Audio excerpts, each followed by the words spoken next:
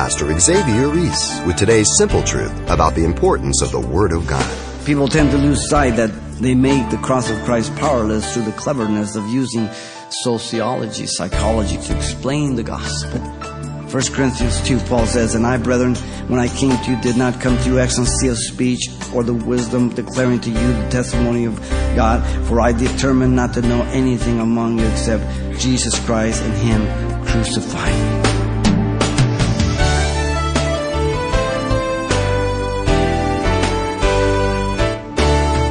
Welcome to Simple Truths, the daily half-hour study of God's Word with Xavier Reese, Senior Pastor of Calvary Chapel of Pasadena, California.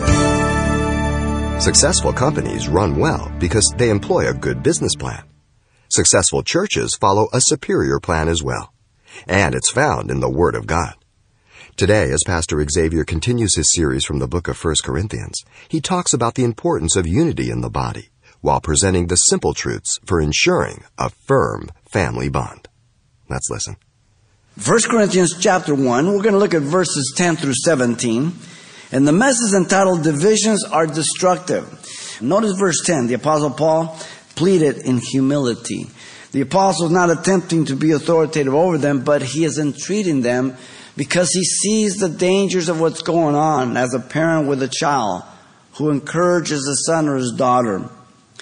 Now, Paul stated unity is evident by not having or allowing divisions. Paul stated that unity, notice, is strengthened by being perfectly joined together in the same mind, the same judgment. The statement is to remedy their current problems. They're fractured. The word "but" is a contrasting conjunction. They needed to forsake their divisions. But you can only do that by being one with the Word of God. Now notice the information was very specific that there were contentions. It means quarrels, strifes, debates, and wranglings. You see the problem with the church? It's made up of people. Sinners. And unless we walk in the Spirit and are willing to die to self and be transformed from day to day, you see, it's the Holy Spirit that makes the unity. We disrupt it. Listen to Ephesians 4, 1 through 6. Therefore, the prisoner of the Lord, beseech you to walk worthy of the calling with which you were called, with all lowliness and gentleness, long-suffering, forbearing one another in love, endeavoring to keep the unity of the Spirit in the bond of peace. It's the Spirit of God that creates the unity. We disrupt it. Okay? We don't create it. There is one body, one Spirit, just as you are called into one hope of your calling, one Lord, one faith, one baptism, one God and Father of all, who is above all, and through all, and in you all. He puts the body together. He disperses gifts. He calls. He positions. And then He works it all together. It's amazing how He does it. Now notice, second, we have the parties of the divisions in 12 through 16. In verse 12, the Apostle Paul pointed out four groups by the teachers' names. Now I say that each of you say, "I am of Paul, I am of Apollos, I am of Cephas, or I am of Christ." Paul addresses first the followers of himself who were perhaps those favoring grace over law. And the phrase "each of you says" denotes an attachment to the particular teacher's name here. I belong to. And people will do that at times, you know what I mean? Sometimes people have come here and said, "Oh yeah, I was baptized by Pastor Chuck." Okay? And we do this because we want to impress somebody or we want to get our foot in or whatever it is. And it's a tendency of the flesh. That's all it is. Another indication of their leaning to the cultural trends of their days before Christ. They were living out their life in Christ as if they were still in the world. Leaning to their own understanding and wisdom of the world. Because you remember Corinth prided itself in their wisdom and their ability to speak like an orator, and Athens were their competitors, and all this, they love to impress. And Apollos, as you know, was from Alexandria, where the great universities were, and Corinth prided themselves against in that knowledge and the intellect. And Paul rebukes them later on for this, chapter 8, verse 1. Knowledge puffs up. Apollos was a Jew born of Alexandria, eloquent man, mighty in the scriptures, as we're told. He came to Ephesus. He taught accurately about the Lord, except he knew only the baptism of John. And so Aquila and Priscilla explained to him the way more accurately there at Ephesus in Acts 18:24-26. A teachable man. But he just knew the water baptism of John. He wasn't familiar with the baptism of the Holy Spirit for empowerment. And so they corrected him. They instructed him. Apollos afterwards went over to Corinth as Paul went over to Ephesus in Acts 19:1. They missed each other. And Apollos definitely had a strong following, for Paul mentions him 7 times in the letter. Paul rebuked them for their human preference as a party to divide the church throughout the epistle, chapter 3, chapter 4, 6, and so on and so forth, constantly. In fact, Paul tells them they were to benefit from all these teachers in chapter 3, verse 22. But they had made these men idols. Paul then addressed the third group, the followers of Cephas. His name in Aramaic, stone. Who were probably Jews who did not cope with the Gentiles and their lack of practice for the ritual ceremonial law. They wanted to bring the Gentiles in. As you know, Acts 15, the first church council, it started up in Antioch with Paul and Titus and them. Perhaps Peter had been rebuked by Paul, if you remember, when he was up there at Antioch in Galatians 2:11, because he played the hypocrite. He was over there with the Gentiles eating pork chops, and then he tiptoed over to the national Hebrew table. And Paul got in his face. And he said, hey, what's going on? Peter who walked on water, Peter who preached and 3,000 came on the day of Pentecost. You see, Peter was not perfect. He was a creep and sinner just like you. The problem of eating meats was one of the problems at Corinth in chapter 8 and 9, and we'll get that. And they were being stumbled. Some of these Jews who had become Christians, these meats were offered to idols, and then they would sell them to the butcher shop. When we get there, we'll study it. And they would buy them from there, and then they'd bring it home. And the guy said, hey, was this? Yeah, oh, you know. He said, listen, don't ask what we got. Just pray over it and eat it. And he deals with those issues. And then Paul addressed the last followers, this group here of Christ, the self-righteous one who thought themselves to be the elite of the church, the real spiritual ones. He doesn't even deal with them. He just leaves them there alone. These also could have been using their spiritual gifts to exalt themselves, using them as credentials of their super spirituality as we get to chapter 12, 13, and 14 with the gifts of the Spirit. They're probably the ones that stand up and giving prophecy and tongues and all this, and they look like a circus going on. Confusion. Now look at verse 13. The Apostle Paul posed 3 questions that reveal the foolishness of their 4 parties. Is Christ divided? Was Paul crucified for you, or were you baptized in the name of Paul? Is Christ divided? The first question. The question does not indicate if they have cut up Christ and dispersed him, but rather, is there different kinds of Christ? Is there a Paul Christ, an Apollos Christ, a Cephas Christ? Is there not only one Christ? Then why were they dividing up the body into these 4 groups of teachers? And he just mentions 4. There could have been all kinds of them. Probably was. They needed to take his counsel and be perfectly joined together in the same mind and the same judgment, according to God's word. Not their philosophies and their opinions.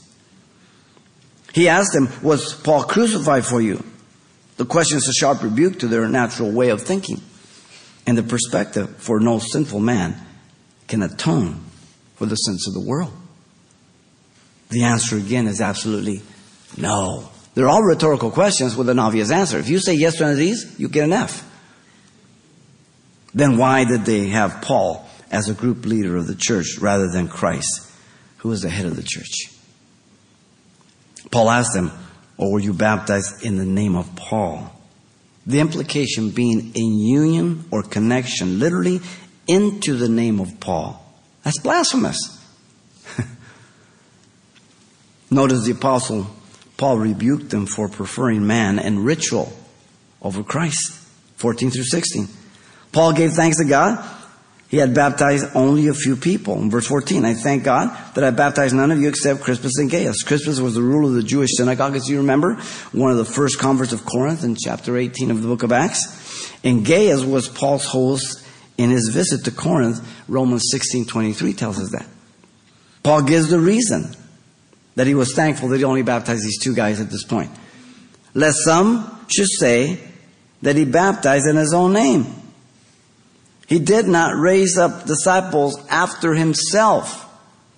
He did not teach that only those baptized by him had a legitimate baptism. The Corinthians had some weird doctrine in baptism.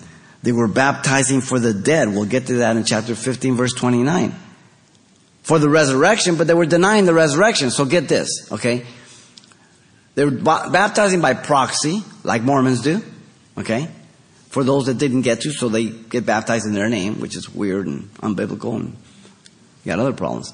But then they were denying the resurrection, but they're still baptizing for the resurrection.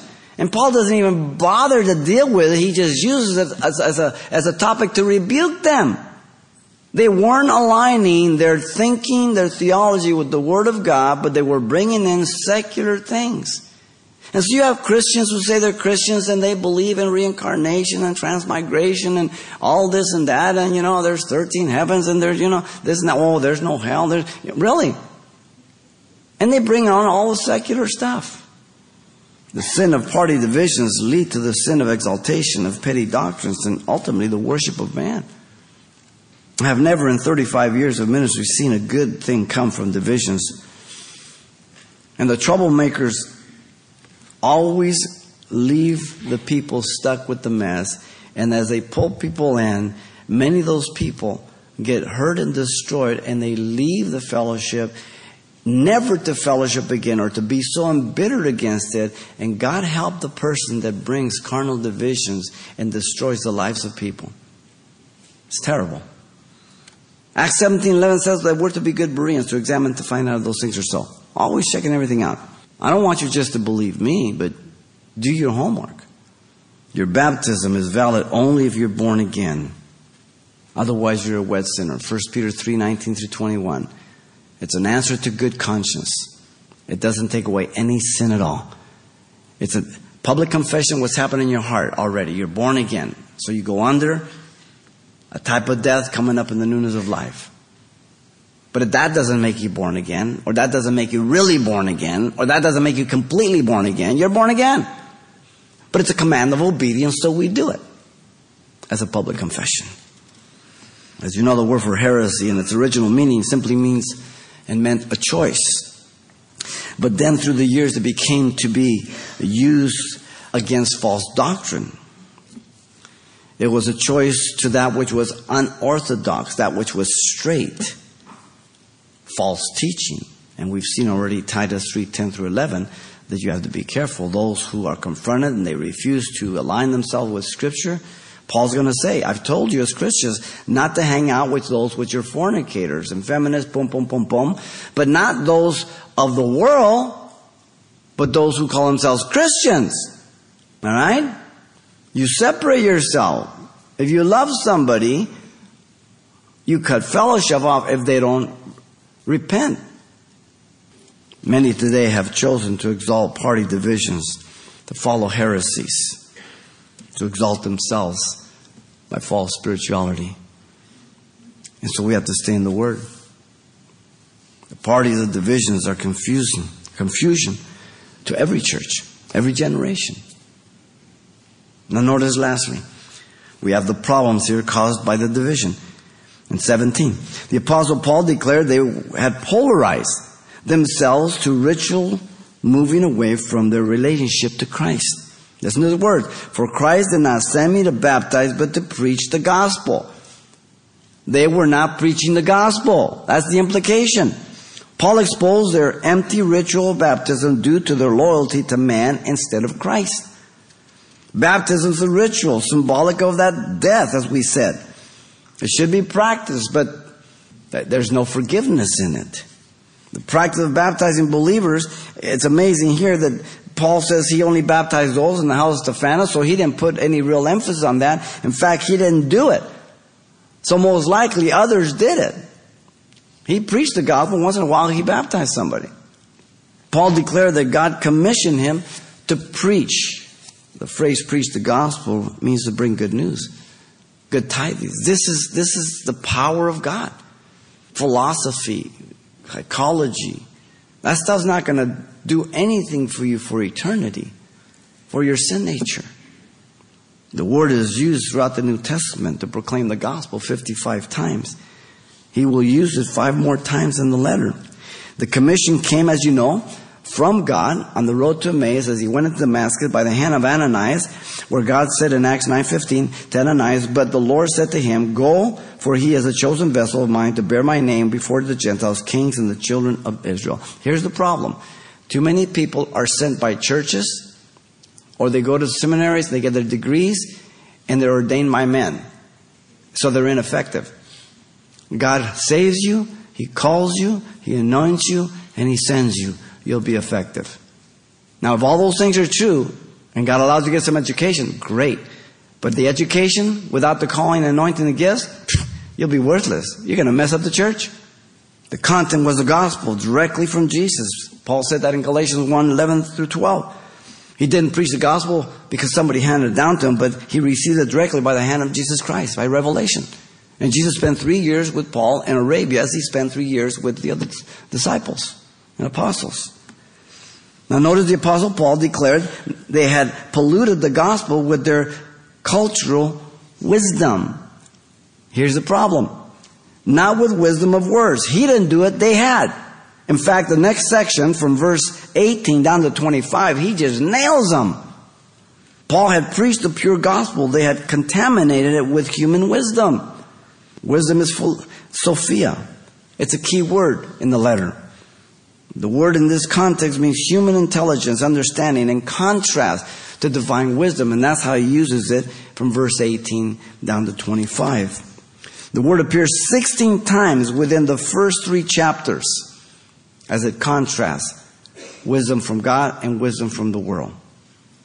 The implication is very obvious. These groups had come to exalt their ability to cleverly speak about the gospel while lowering its content to human words. And so you read a lot of the emergent church books, and they use clever human words, and they're going to get you to do good works, and you become a humanitarian rather than a Christian. You don't preach the gospel. You don't talk about sin. You don't talk about repentance. None of that kind of stuff. Really?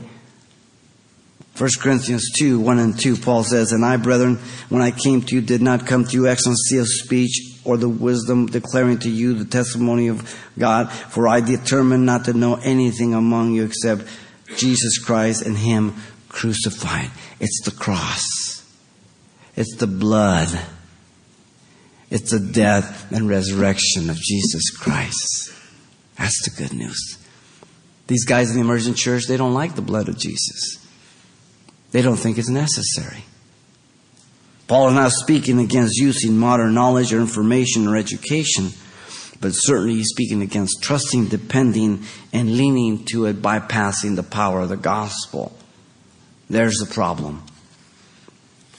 Notice the Apostle Paul declared they had neutralized the effectiveness of the gospel, lest the cross of Christ should be made of no effect.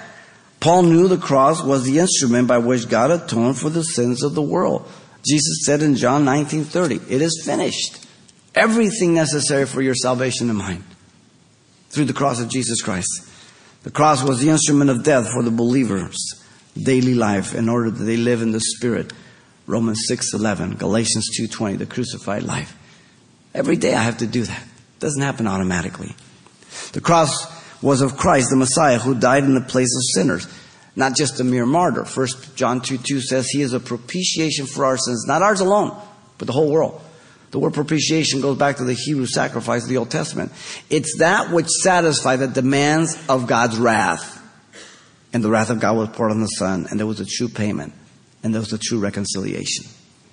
The cross would be made of none effect, powerless, when it is reduced to human words that empty it of its divine revelation and power of salvation.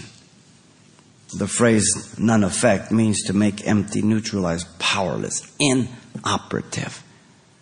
I've heard Christians who call themselves Christians, and I say, well, you just have to repent. You just have to trust God. You have to crucify the old flesh. Well, you guys say, oh, I like that. No, I need something else. And they've straddled the fence. They want some secular stuff.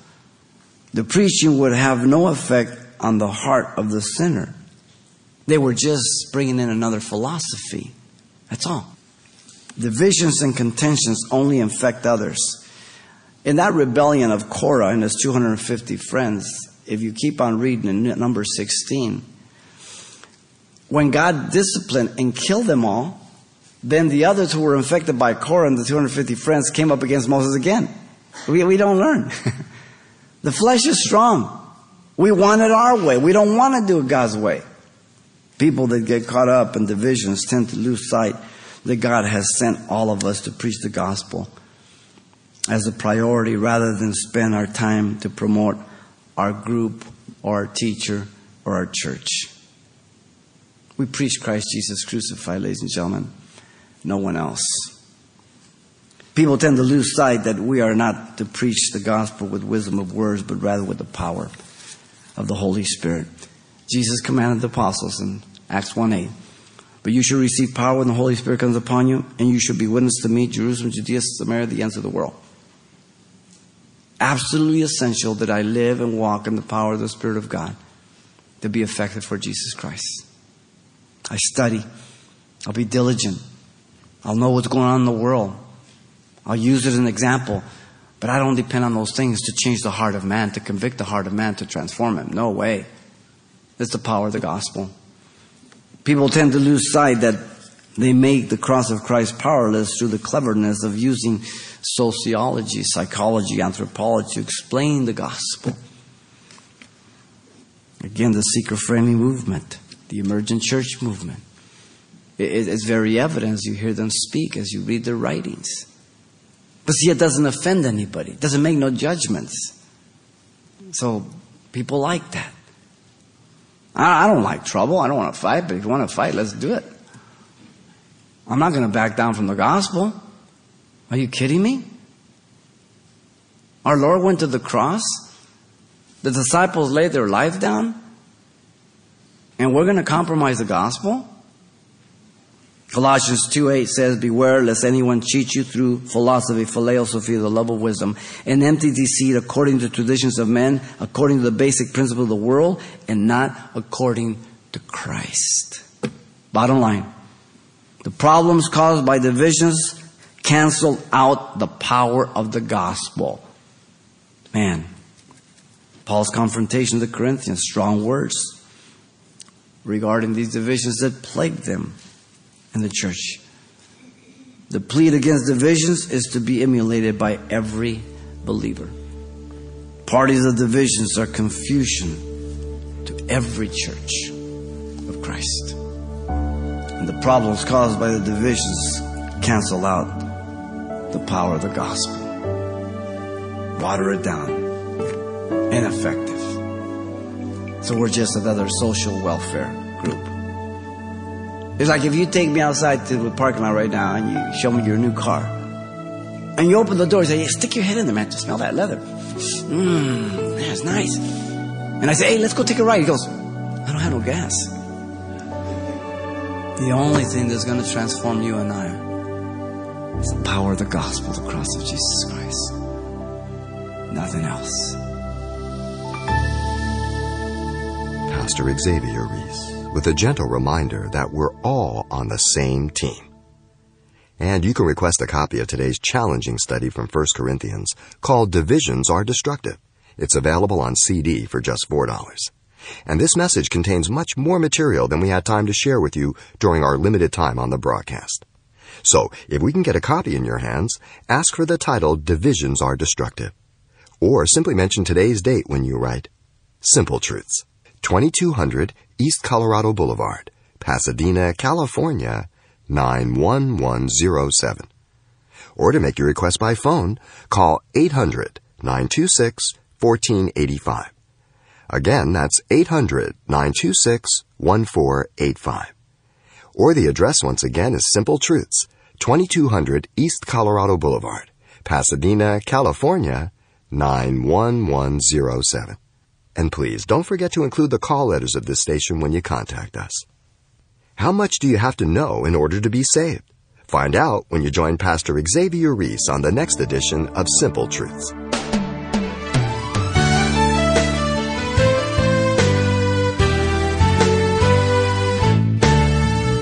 Simple Truths with Pastor Xavier Reese, a daily half-hour broadcast, is a radio ministry of Calvary Chapel of Pasadena, California.